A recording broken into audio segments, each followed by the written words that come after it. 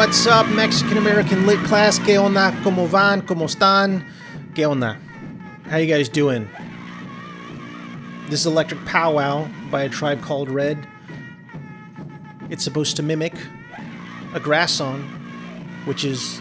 a grass song is the sound of wind moving through the grass. Not the way I hear wind moving through the grass, but it's kind of the way I want to hear wind moving through the grass, right? The original creators of the grass dance and the purpose of the dance are widely contested.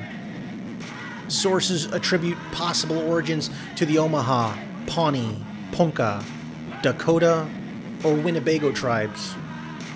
While the specific tribe of origin is unknown, it is generally accepted as a northern plains dance that was used by warrior societies. There are several stories behind the origins of the grass dance. One is that a medicine man told a handicapped boy to seek inspiration in the prairie. There he observed the swaying of the grass and received a vision of himself dancing the same style as the grass. When he shared this vision with his village, the use of his legs was returned to him, and he performed the first grass dance.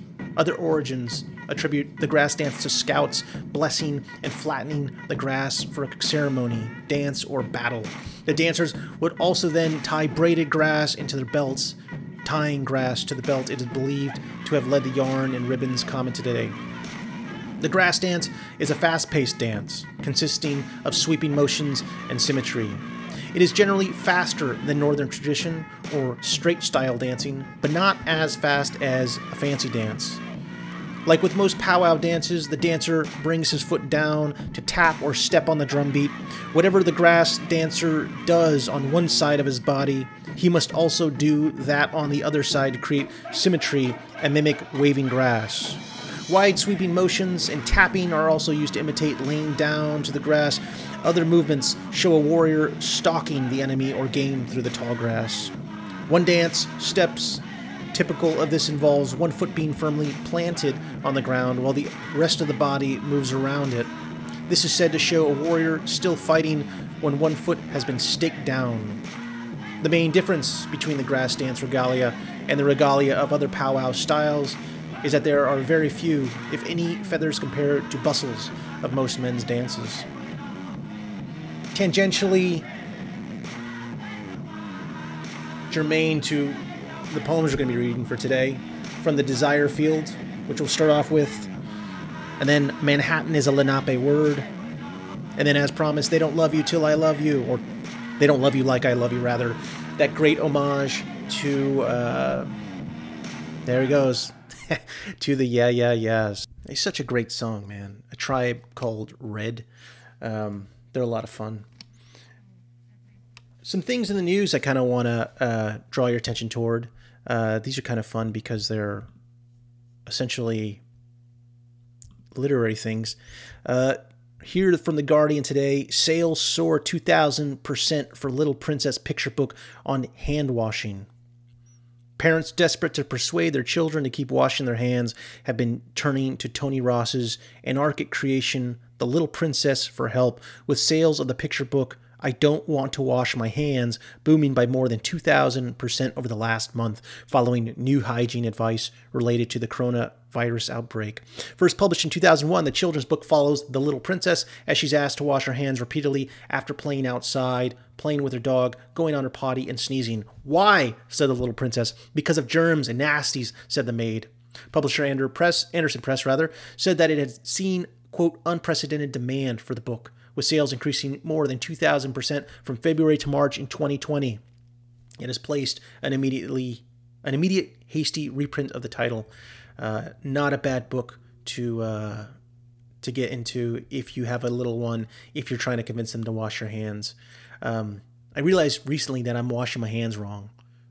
That's kind of gross to say. It's good I'm saying this through the internet and not in person. Nobody wants to shake my hand now. But I watched the tutorial video and I was like, fuck, that's really thorough, man. I never, I wasn't washing my hands that way. But now I am. You live and learn, right? You get old and you learn things. It's a great part about being young and dumb is you can discover new things and things are fun to learn. Like washing your hands. Anyway, that's for sale. The book is called Little Princess. No. What is it called? I Don't Want to Wash My Hands. 2,000% sales, man. That's awesome. In other news, Powell's, Portland's beloved indie bookstore, will lay off most of its workers. If you guys aren't already familiar, Powell's is a powerhouse in the book world, one of the largest and biggest movers volume-wise of books, both independent and commercial, in the United States. In response to the coronavirus outbreak, Portland, Oregon's beloved Powell's Books is laying off most of its employees in the coming days. The indie bookstore's owner and CEO, Emily Powell, sent its workers a letter Tuesday night announcing the layoffs during, quote, these unprecedented and grievous times. Quote, when we closed our doors, we also closed off the vast majority of our business without any prospect of returning soon, she said in the letter. As a result, we have been forced to make the unthinkable decision to lay off the vast majority of you in the coming few days. The news comes just days after Powell's announced it was temporarily closing its 5 locations through March 31st out of concern for the safety of its employees and the community. By midweek, major indie bookstores across the nation had collectively laid off more than 600 employees as a response to the coronavirus outbreak, according to Publishers Weekly. Yeah. Does anybody else get the vibe that, like, maybe they're just firing people? Like, they're just using it as an excuse to just fire people? I think about this a lot because it's like, I feel like, oil and gas does this all the time. We know this living in Houston that, like, the market gets like a little bit of a sneeze or something or a little bit of a hiccup and suddenly they just start laying off people. But it's not even out of any kind of like real need so much as it's sort of like it's a convenient time to do it. It's like a socially acceptable or maybe, I don't know, some kind of, way in which they can sort of offload a bunch of people. But 85% of its people, that's a lot of the workforce. That's a lot of the independent book industry. And it sort of underscores a lot of what we've been talking about in this class with the idea that, like, the book industry is still an industry. I think about this in the context. We talked about this a little bit in the context of American Dirt, in that, that like just like any other industry, it's an industry, it's a corporation. The book industry is a sort of set of, organizing bodies. They don't really care about you. They don't care about its workers. They care about money at the end of the day. But this is ultimately a bad thing for literature, I think. Usually it's independent bookstores are sort of the lifeblood of a lot of independent presses like Grey Wolf, which is the publisher of Natalie Diaz's Post-Colonial love poem. It's the book we're reading right now, but also a lot of other books too, Grove Press, Coffee House Press, Arte Publico, which is my press, right? To this end, go support your independent bookstores. We still have one that's up and functioning and really healthy right now, Brazos Bookstore here in Houston. Definitely go ahead and give them some money. I think they're doing online orders right now. I think I just checked with them yesterday. They're out of Post-Colonial love poem, but if for some reason you are able to sort of, I don't know, I know Amazon's not delivering, I don't know, get in touch with Brazos, man. Support them. Throw some money their way. Support your local businesses. Make sure they don't lay off 85% of their staff. That's fucking bananas. All right. Let's get into the poems. Today we're reading, like I mentioned earlier, from The Desire Field, which is on page 12. Manhattan is a Lenape word, which, let me flip to the book. Page 14, nice. And then They Don't Love You Like I Love You, which is page 19. So if you have the book in front of you, go ahead and open that up, follow along, and definitely scan along as we do it. Cool? Let's start with From the Desire Field, which is tangentially kind of germane, as I mentioned earlier, to the sort of opening song, A Tribe Called Red's Electric Powwow. From the Desire Field. I don't call it sleep anymore. I'll risk losing something new instead. Like you lost your Rosen moon, shook it loose. But sometimes, when I get my horns in a thing, I wonder a grief or a line of her. It is a sticky and ruined fruit to unfasten from. Despite my trembling, let me call my anxiety desire then. Let me call it a garden. Maybe this is what Lorca meant when he said, Verde que te quiero verde. Because when the shade of night comes, I am a field of it, of any worry ready to flower in my chest. My mind in the dark is una bestia, unfocused, hot, and if not yoked to exhaustion. Beneath the hip and plow of my lover, then I am another night wandering the desire field, bewildered in its low green glow, belling the meadow between midnight and morning. Insomnia is like spring that way, surprising and many-petaled. The kick and leap of gold grasshoppers at my brow, I am stuck in the witched hours of want. I want her green life, her inside me. In a green hour I can't stop. Green vein in her throat, green wing in my mouth, green thorn in my eye. I want her like a river goes, bending. Green, moving, green, moving. Fast as that. This is how it happens. Soy una sonambula. And even though you said today you felt better, and it is so late in this poem, is it okay to be clear, to say, I don't feel good? To ask you to tell me a story about the sweet grass you planted, and tell it again, or again, until I can smell its sweet smoke. Leave this thrashed field and be smooth. It's a great poem. A lot of grass imagery. We talked earlier about the grass song, and a lot of sort of foliage imagery. Also a lot of imagery that sort of has shadows of desire, shadows of anxiety, shadows of, you could argue, sort of like a kind of self-loathing, if that makes any sense. And we'll talk about that in a second. And I don't mean like self-hate. What I mean is like a kind of an anxiety or sort of preoccupation with the way in which, this relationship is fraught. Maybe it comes from the persona. And we'll talk about that in just a second. But first, what I want you to do is I want you to take just a second, go down the page, and think of any words, or see if any words that jump out to you. What are some images? What are some lines? For me, there are some really interesting ones. The kick and leap of gold grasshoppers at my brow. It's a very specific image, right? Another grass image. I am stuck in the witched hours of want. The witched hours, why are they witched, right? This line from Lorca, verde, que te quiero verde. Lorca is a Spanish poet, and it means green. I want you green, right? What does that mean, though? Just go down the page and just sort of mark, what are the lines that don't make sense to you? Or what are the sort of the images that just do make sense? Maybe they jump out to you and you feel really good about them. Let's make a little note. There's a little space at the bottom of page 13. You can kind of jot that stuff down and sort of dialogue with the poem. Whenever I go and move throughout a poem, I'm always dialoguing with it. I always sort of like look at the things that jump out to me. And remember that a poem is not a riddle. You're not supposed to solve a poem, but you're supposed to sort of take the poem on its own terms. What is it trying to reveal to you, right? And oftentimes we can sort of look at the revelation in the volta, right? The last few lines of the poem, the way in which the poem it turns, right? A volta is the Italian word for the turn, much like in Spanish, the vuelta, right? So just go ahead and take a second, jot everything down, and I'll give you guys 2 seconds. All right, that was 2 seconds. You like that little drum tap? That means like time has passed. Okay, so let's read this poem one more time. What does this poem mean, right? First, let's start with the Spanish words.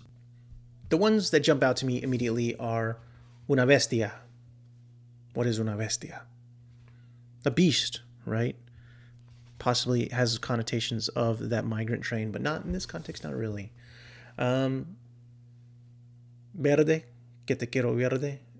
That means green, I want you green.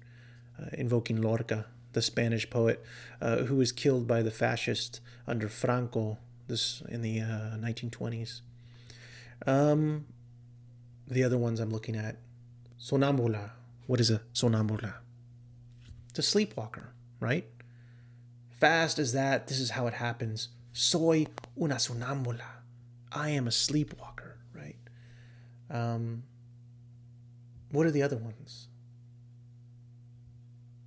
Looking. Did we get them all? I think we got them all, man.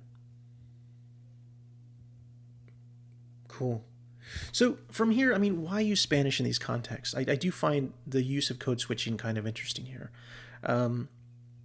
Especially as she's sort of like invoking this idea, the desire field, right? The title of the poem. Remember that the title of a poem is also part of the poem as well, right? So we can sort of triangulate that this poem is about desire, also about anxiety. For me, the center of the poem, the one that really sets everything else up, is this couplet that is 1, 2, 3, 4, 5 stanzas down. Let me call my anxiety desire then. Let me call it a garden, right? So she's using her anxiety as a metaphor for desire, right? Or a simile, right? This thing is like another thing, two unlike things. Anxiety is similar to desire. And then she's using that further using that as a metaphor to sort of talk about it as a metaphor for the garden, right? Let me call it a garden, right? And so all of this garden imagery, all of this green imagery is really interrogating desire and anxiety, and the ways in which desire and anxiety are sort of like inextricably interlinked within the mind of this persona. I don't call it sleep anymore. I'll risk losing something new instead. Like you lost your rosin moon, shook it loose. But sometimes when I get my horns in a thing, I wonder a grief or a line of her. It is a sticky and ruined fruit to unfasten from.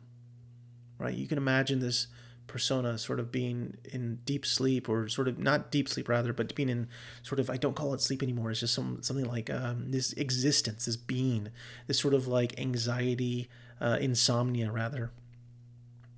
And she's sort of like in this moment where she's highly destructive. At the very bottom of the page, she says, I am struck in the witched hours of want, right? There's a kind of inference there to the witching hour, which it's 3 a.m. It's sort of like a colloquial term for sort of deep, dark, early in the morning, midnight almost, right? 3 a.m., the witching hour. Also, they say, I don't know, I read this somewhere, but I don't know if this is true. I'm just saying this. The photo negative, which is the 12 hours from 3 p.m., which is when they say Jesus Christ was crucified under Pilate. But anyways, despite my trembling, I'm here at the top of the first page. Let me call my anxiety desire then. Let me call it a garden. Maybe this is what Lorca meant when he said, verde, que te quiero verde. Because when the shade of night comes, I am a field of it, of any worry ready to flower in my chest. And so here she gives us this image of like these lush green garden that maybe looks beautiful, but is this really sort of field of worries, of blooming worries, right? That are at once sort of, they can be really kind of intriguing or beautiful, but they're also sort of like kind of scary at the same time. We also get this sort of violent imagery in the third stanza of the poem. But sometimes when I get my horns in a thing, right? You think of like a ram or something, just like batting this thing. I wonder, a grief or line of her, it is a sticky and ruined fruit to unfasten from. You think of something just like pulverizing, a fruit, right? It's interesting that she calls it like a fruit. One thinks of that song, strange fruit falling, or strange fruit hanging from a tree, which is sort of an interrogation of sort of like lynchings and hangings. But this idea, there's a kind of violent resonance that's coming out of there. And we know that she sort of has this anxiety because she keeps talking about this sort of like other violent imagery. I want her green life, her inside me in green hour. I can't stop, green vein in her throat, green wing in my mouth. You get these almost like grotesque images, but almost like these biological sort of almost semblances of like, if you've ever read Sylvia Legree or something like that, which is sort of deals with a lot of anatomy and a lot of sort of like the body. But we also get this other image here, beneath the hip and plow of my lover, then I am another night wandering the desire field, right? It's sort of a sexual image, right? You think of this plowing, you think beneath the hip. But there's also this sort of like kind of inferred violence. Then I am another night wandering the desire field, right? The night is sort of like, I did wonder if this was like a pun, right? Between night, at night, and obviously she's sort of in this, witching hour, but it's also the night in terms of sort of like a knight in shining armor. And we talked a little bit about sort of the hybridity of a lot of these personas that Diaz is working with, these protagonists who are split or sort of bifurcated between two cultures. But then with this one, sort of blending this image of like the European knight with the desire field, which, as we discussed earlier in A Tribe Called Red, is this sort of like this battle dance, right? And this is a kind of battle dance, right? Bewildered in its low green glow, belling the meadow between midnight and morning. Insomnia is like spring that way, surprising and many-petaled. The kick and leap of gold grasshoppers at my brow. I am stuck in the witched hour of want. I want her green life, her inside me. In a green hour I can't stop. Green vein in her throat, green wing in my mouth. Again, going back to this sort of like the way in which love and affection and the sexual imagery is also right next to this grotesque and this sort of like violent and the kind of like anxiety of sort of like pulverization, right? Green thorn in my eye. I want her like a river goes, bending. Green, moving, fast as that. This is how it happens. Soy una sonámbula, a sleepwalker, right? And so even though you said today you felt better and it is so late in this poem, is it okay to be clear to say, I don't feel good? And this is where we get the turn of the poem. To ask you to tell me a story about the sweetgrass you planted and tell it again or again, right? That sweetgrass takes on a really specific imagery, a really specific, almost kind of like, it's not the flowers, it's not a thorn, but it's sweetgrass, right? It's something very low to the ground, has those resonances of imagery or of like, the grass song or, sort of like a war imagery, but also it's sweet, right? And it's something that's planted by the lover, right? And it's kind of, you get the vibe that it's almost like you would paper over something. She's talking about like almost like grassing over something. Until I can smell its sweet smoke, leave this thrashed field and be smooth. And she leaves us with that kind of violent image.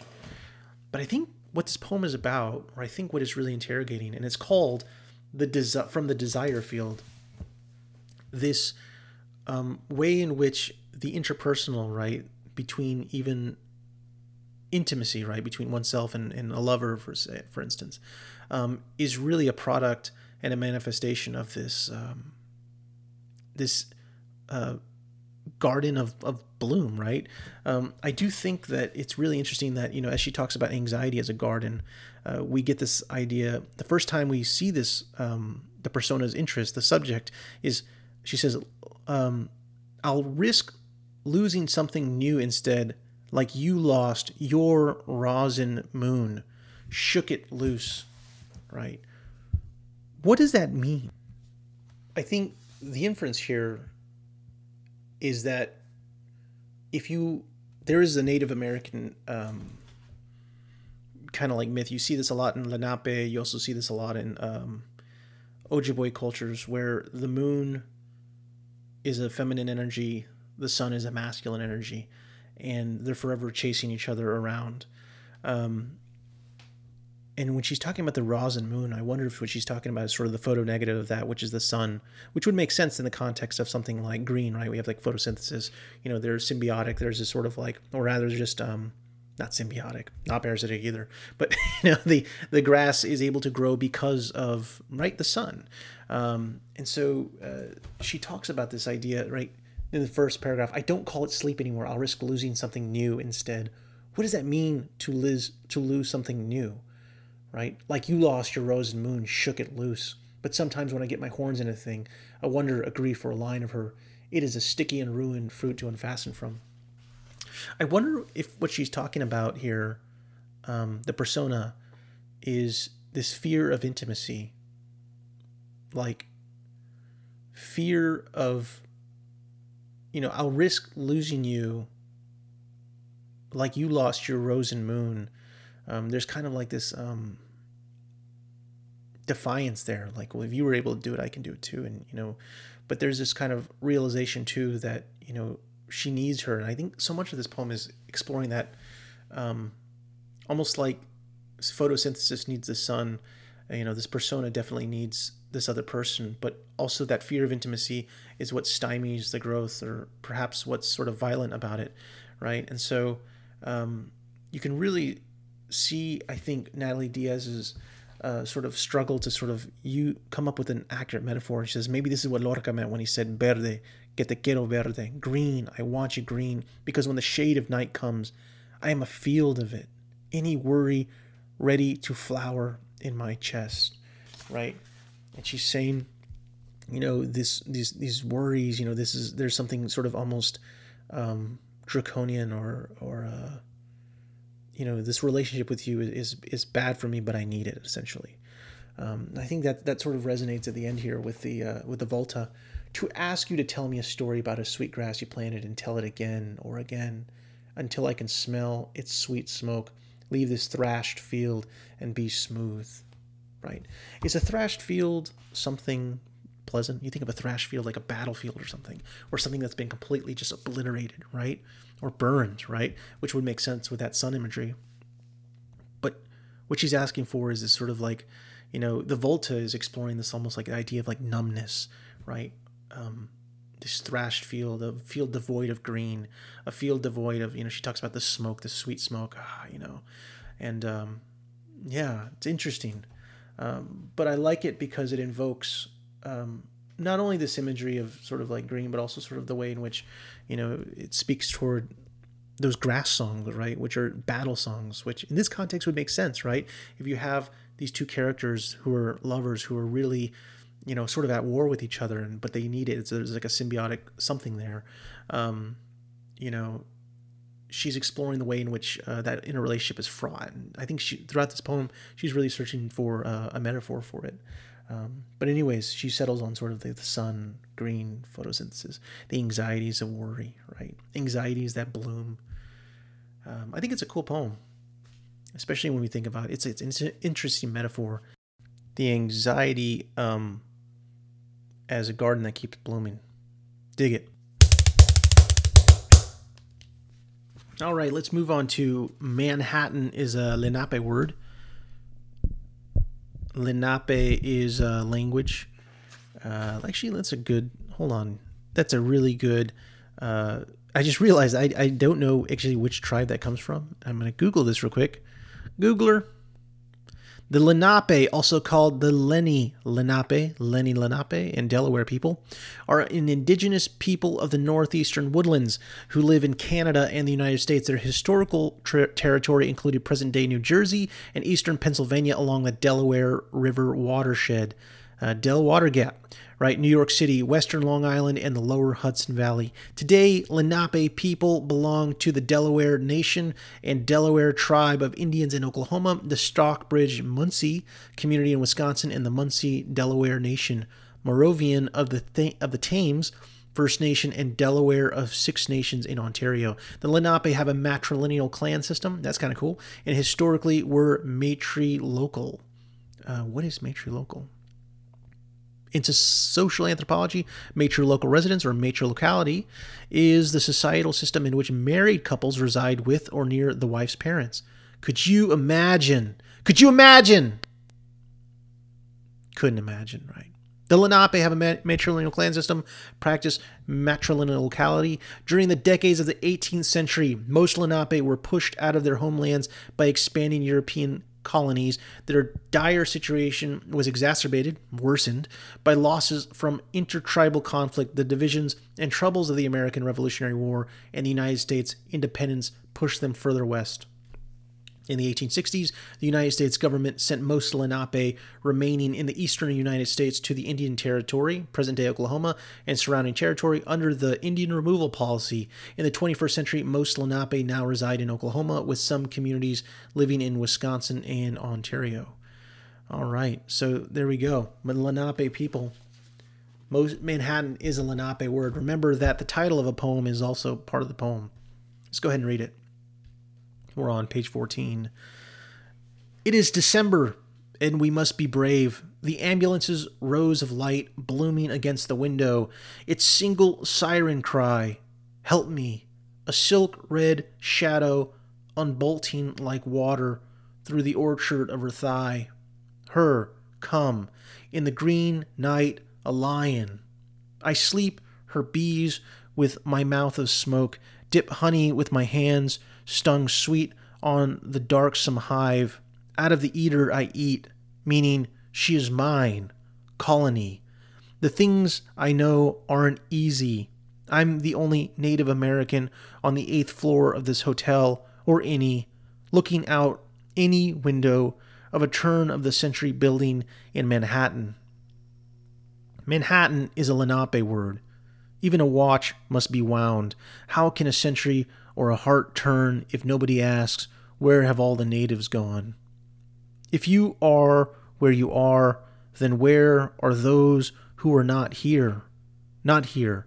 Which is why in this city I have many lovers. All my loves are reparations loves. When what is loneliness if not unimaginable? Light and measured in lumens. An electric bill which must be paid. A taxicab across 3 lanes with its lamplit, gold in wanting. At 2 a.m., everyone in New York City is empty and asking for someone. Again, the siren's same wide note, help me, meaning I have a gift, and it is my body, made two-handed of gods and bronze. She says, you make me feel like lightning. I say, I don't ever want to make you feel that white. It's too late. I can't stop seeing her bones. I'm counting the carpals, metacarpals, of her hand inside mine, or inside me. One bone, the lunate bone, is named for its crescent outline, lunatus, luna.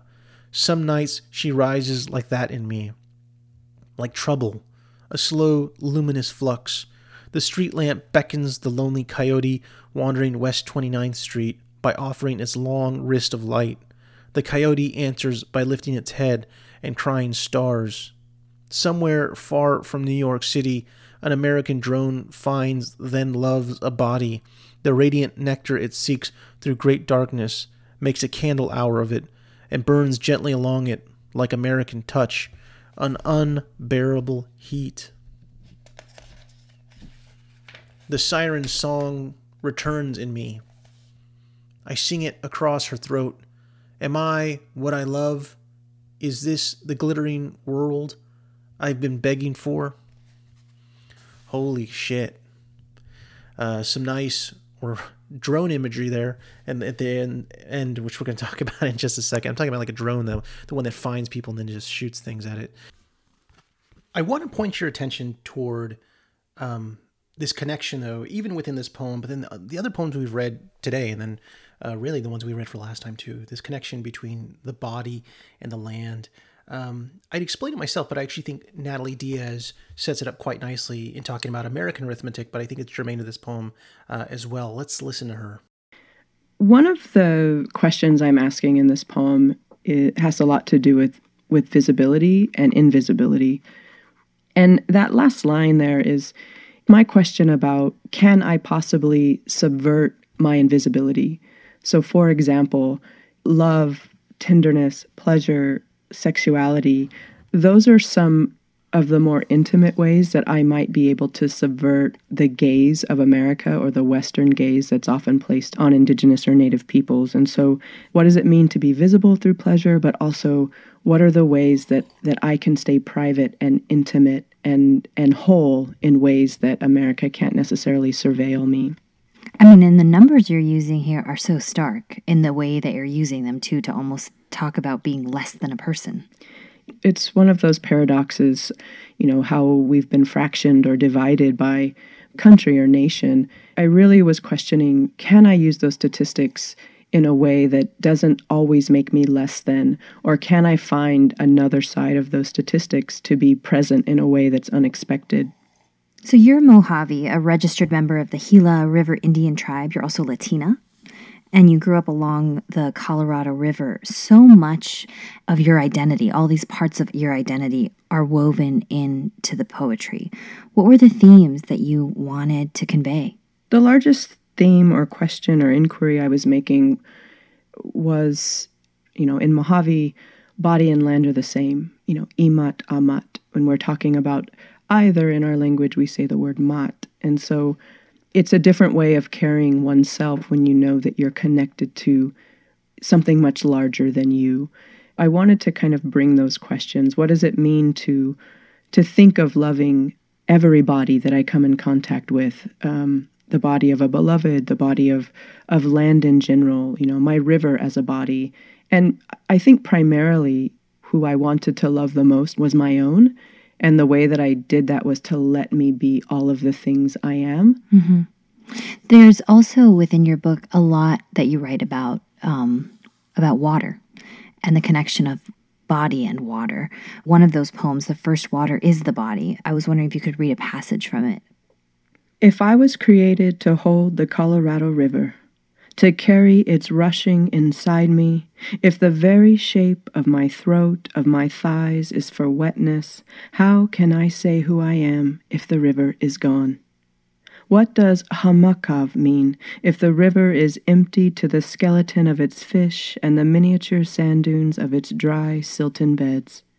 If the river is a ghost, am I? Unsoothable thirst is one type of haunting. In this poem, you describe to us how deep the connection is between the physical river and the body. And the Colorado River is drying up. For so long, people who don't live off the land, they haven't really understood maybe that connection. And I just wondered, now that climate change and water and the earth is part of this daily conversation in politics, what is it like to see it go mainstream? I mean, it's frustrating, right? You want to say, like, finally. However, I also think there's something in it that has always been in many Native communities. I know it's definitely been in the community I was raised in that we have always seen the connection. Mm-hmm. And for me, I know that I'm a part of something. I'm responsible for something in the same way that life, that earth, that water is also responsible for me. I feel so lucky, one, to be working with my elders and my teacher in particular, Hubert McCord, or Amatchumich Mahakiev is his Mojave name, because I feel like if they spent a few hours with him and could hear him talk about what the Colorado River means to us, that it's running through our body, that we are made of it, that it belongs to us as much as we belong to it, I feel like they would never look at a river the same way again. I feel like they would never think that the river is not something that they must take care of. Is that what you're trying to do with this poetry, is to share all that you have in that way?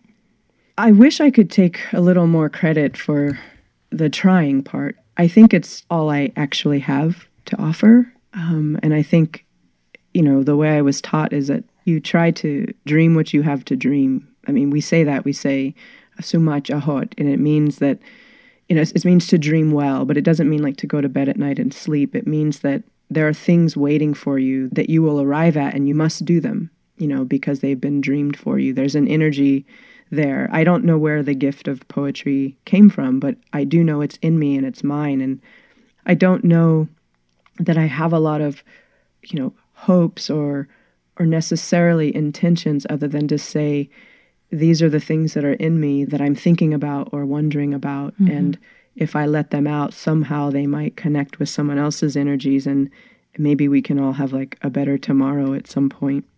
Natalie Diaz is a poet and author of Post-Colonial love poem. She spoke to us from member station KJZZ in Phoenix, Arizona. Thank you for sharing your poems with us. Yeah, gracias a ti for your time. All right. So first of all, with this poem, I want to start with this concept that she brings up, imat, amat, that the land is the body, right?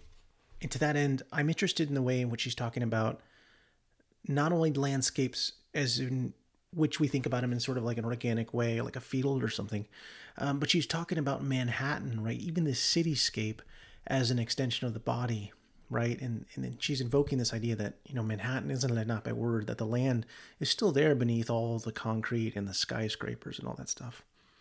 She writes, the ambulance's rows of light blooming against the window, its single siren cry, help me. A silk red shadow unbolting like water. We get that water imagery, right? Through the orchard of her thigh.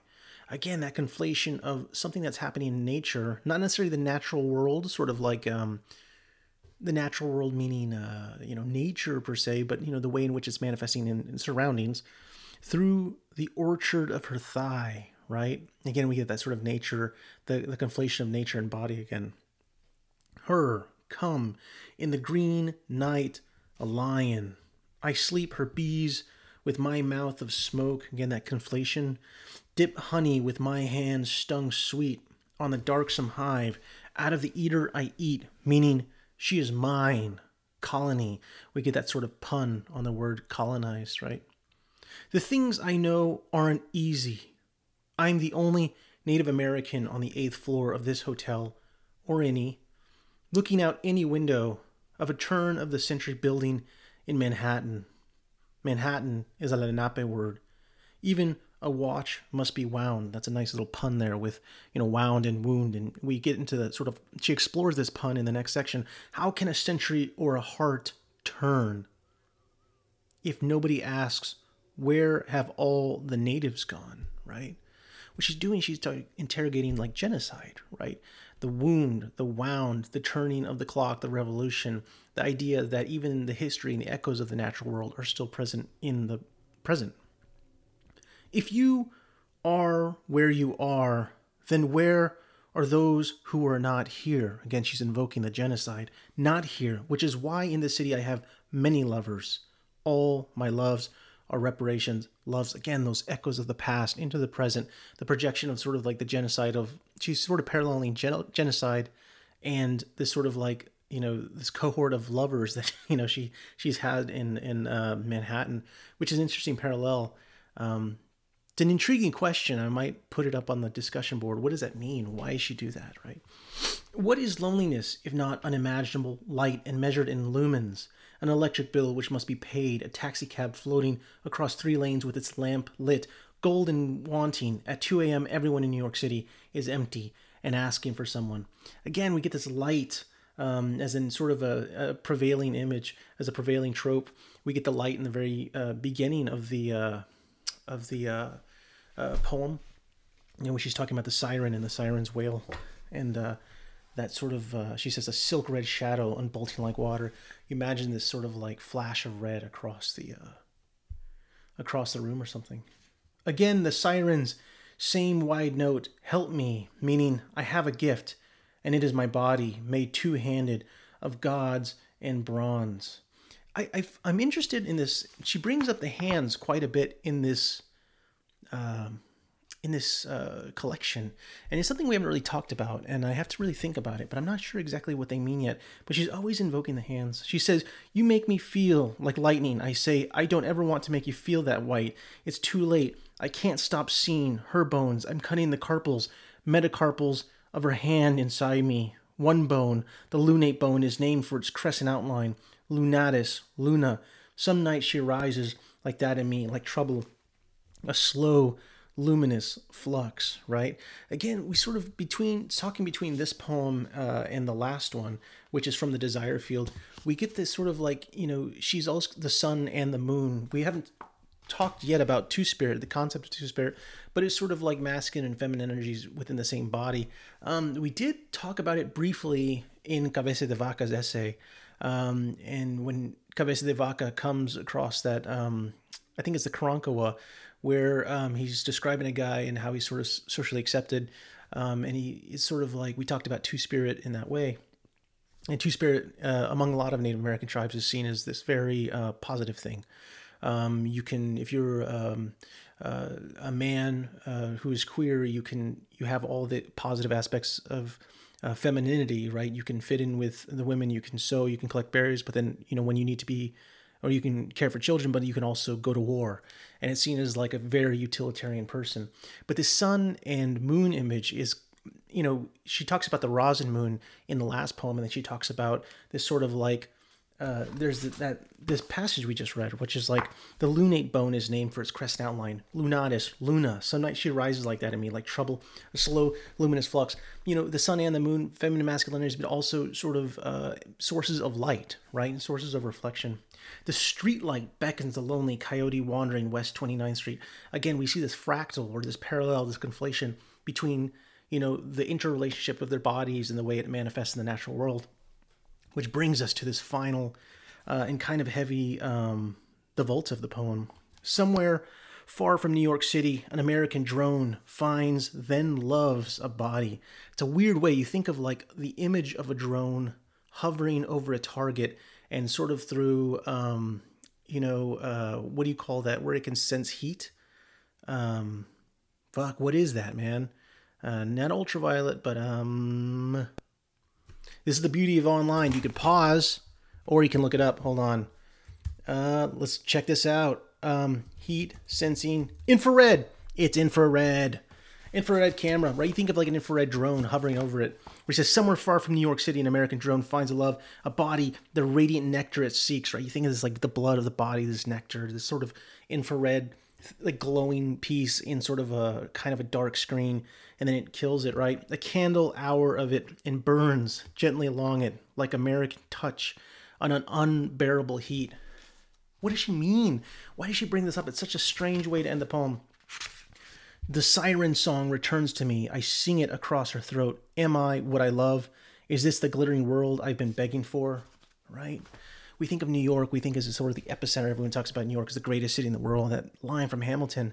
But it's also sort of the symbol of American empire, which is the symbol that is sort of in the ideology that largely begat genocide, right? This genocide that she sort of alludes to within the poem, but also this genocide that she's like, is this, this is part of me? This is part of my history? Is that echo ringing out in the present, fraught with my sort of the echoes of who I am and the echoes in which that genocide is manifested in the past? It's a legit question, right? But you can see how she's sort of interpolating all of this through just a relationship, through sort of an encounter with a lover in one moment. And it's cool. Manhattan is a Lenape word, interrogating the history of the Lenape people, interrogating the history of Manhattan as a indigenous landscape that is still indigenous despite the skyscrapers, despite the concrete, despite the fact that it's been papered over or concreted over. And largely the indigeneity of that land has been forgotten, but she says it still rings out in every moment within the interpersonal. Yeah? Dig it. The last poem we're going to end with today is an homage to that song, They Don't Love You Like I Love You. I'm going to do the hokey thing and actually play the song because I just realized some of you guys may not be familiar with it. That's what you hear in the background right now.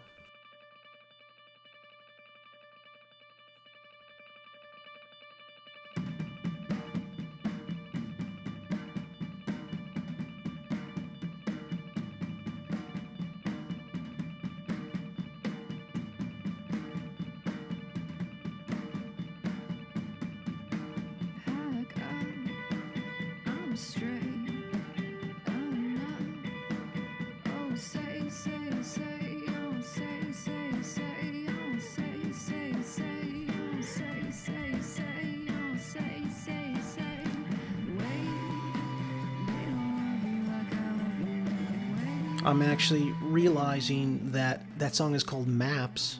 It was a huge song when I was in high school. You guys don't need to know how old I am. Anyway, it's invoked here. I'll let the go ahead and continue to play as I read this poem. They don't love you like I love you. I thought about breaking this poem down, but what I think I'm going to have you guys do is respond to it in discussion. What is this poem? Read through it. What are the images? What are the things that are ringing out to you? What are some, what is this poem about, right? They don't love you like I love you. My mother said this to me long before Beyonce lifted the lyrics from the yeah, yeah, yeahs. And what my mother meant by don't stray was that she knew all about it. The way it feels to need someone to love you, someone not your kind, someone white, someone some many who live, because so many of mine have not and further live on top of those of ours who don't. I'll say. I'll say. What is the United States if not a clot of clouds, if not spilled milk or blood, if not the place we once were in the millions? America is maps. Maps are ghosts, white and layered with people and places I see through. My mother has always known best, knew that I'd been begging for them, to lay my face against their white laps, to be held in something more than the loud light of their projectors, and they flicker themselves, sepia or blue, all over my body. All this time, I thought my mother said, wait, as in, give them a little more time, to know your worth, when really she said, wait, meaning heft, preparing me for the yoke of myself, the beast of my country's burdens, which is less worse than my country's plow. Yes, when my mother said, they don't love you like I love you, they don't love you like I love you, she meant, Natalie, that doesn't mean you aren't good. Dig it.